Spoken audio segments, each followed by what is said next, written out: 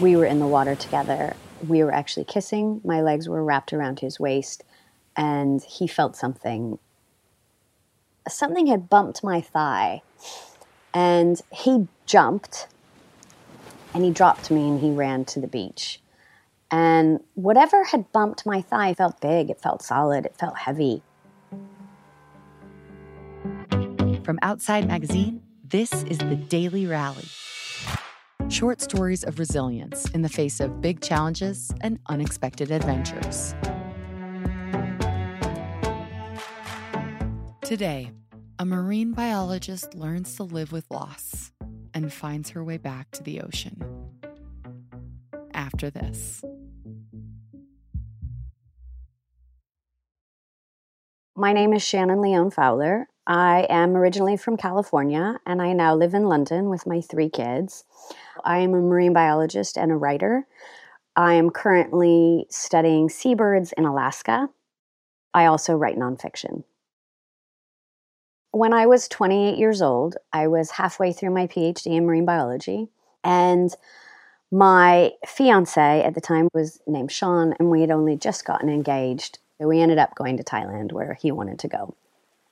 And we were on the island of Koh Phangan, and this is August of 2002 now. We were in the water together. I thought a stingray had nudged me, and then Sean had stepped on it because my legs were wrapped around his waist, so they weren't touching the sand. So I thought he'd been stung by a stingray. And I'd been with people who'd been stung by stingrays before. It's incredibly painful. We went to the shore, and he was sitting down on the beach, and he said that he was having trouble breathing and that his head felt heavy, and he wanted me to go get help. The light was fading at this point. It was about dusk. There was a bar not far down the beach, so I started to run for help, and I turned back about halfway, and he'd collapsed face first into the sand. And that was the first moment that I thought, this is serious. A number of people followed me from the bar. We tried to do CPR. We tried to give him mouth-to-mouth. I was screaming for an ambulance. There was obviously no ambulance on Koh Phangan, but he was taken in the back of a truck to a clinic. They worked on him for 20 minutes, and he was pronounced dead on arrival. Sean was stung by a box jellyfish. That was the end of my life in a lot of ways. I was a 28-year-old marine biologist. We'd been engaged 10 days. I just had found out I was pregnant, which was a surprise, and which we were still kind of wrapping our heads around.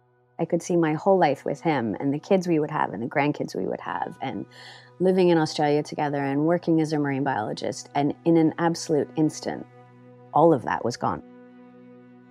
I miscarried 4 days later by myself in a hotel room in Bangkok, and I lost the ocean.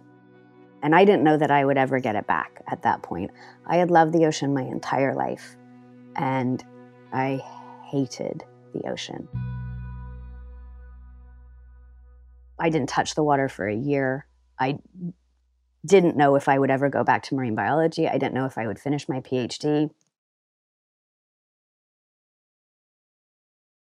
It makes no sense, and I'm a scientist. I tend to be quite rational, but I felt betrayed by the ocean. I felt like I had given my life to the ocean, and the ocean had totally betrayed me. I think America is a culture that doesn't deal with grief very well. We want to put a cliche, we want to put a silver lining, we want to slap a Band-Aid on it and think everything's going to be okay. And I found that very painful and very difficult when I was going through it. I found myself in Eastern Europe in countries that dealt with death and grief very differently, much more openly, much more matter-of-factly. I went to Sarajevo in 2002. The city was very visibly scarred. There were buildings that were just demolished, rubble still, and some things very intentionally had been left that way. So one of the things that Sarajevans did is they filled in mortar blasts where people had died with red resin. And so you would see these cracks in the pavement, these small explosions, these scars in the pavement filled with red. And they would call them Sarajevo roses. And so I think that is a beautiful and tragic way of remembering. You're not going to repave it. You're going to mark it. And every time someone walks by there, they're going to know that somebody died there.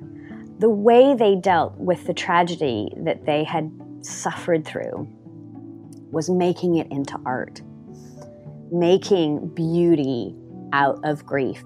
It was a bit of a turning point for me that terrible things happen, but that doesn't mean that life can't be beautiful afterwards. And it doesn't mean that for life to be beautiful, you can't acknowledge the darkness and the terrible things that have happened.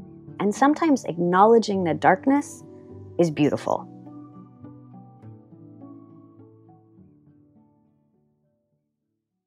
So when it was the year anniversary of Sean's death, I booked a long weekend to Noosa in Australia, which is a surfer's place on the East Coast. And I thought, I'm going to go in the water on the year anniversary. So I rented a surfboard and I went in and I went under and I came up and nothing changed. Somehow I thought on the year anniversary, I would enter the water and I would be cleansed, I would move on. But I went under and everything was the same. A couple of months after that, I went to Vanuatu and I went scuba diving for the first time since Sean had died. And there was one moment where all of a sudden I felt like I could breathe. There was a single inhale and it felt like I'd filled my lungs for the first time in a year and 2 months. It still took me a while to really want to be around the ocean. I think one of the things that probably helped is I'm a biologist, so I study nature. And things happen, right? I mean, animals kill each other. It's part of what happens. And I guess I learned to accept that there's dark and light. And that you can love something and love the light and learn to deal with the dark. I did finish my PhD. I do love the ocean again. I really do. It's a different kind of relationship. It's probably more realistic, more mature. I think a lot of us have probably loved things that have dark aspects, and the ocean is incredibly powerful and something to be respected.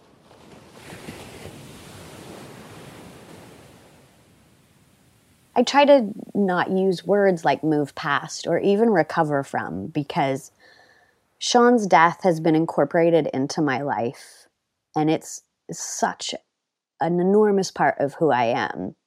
There will always be this massive hole in my heart. I still think about him every day. I miss him every day. I think my biggest lesson is that I feel that you have to find your own path through grief and how you are going to live with that loss.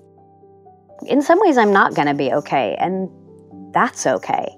If you had asked me 20 years ago, would I be sitting here having an interview 20 years after he has died and still maybe not be able to get through it without crying? I think I would have found that devastating. I'm okay with that. It's the way it is. Life, in my opinion, is not fair, and it's not always easy. Life can be beautiful and it can be devastating. And sometimes it can be both of those things all at once.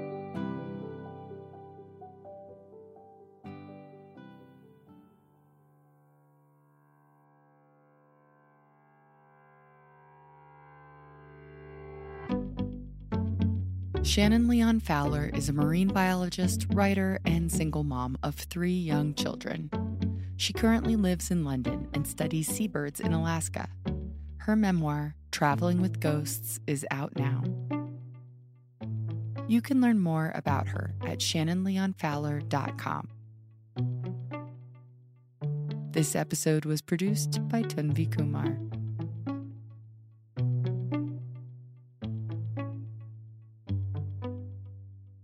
We want to hear your stories.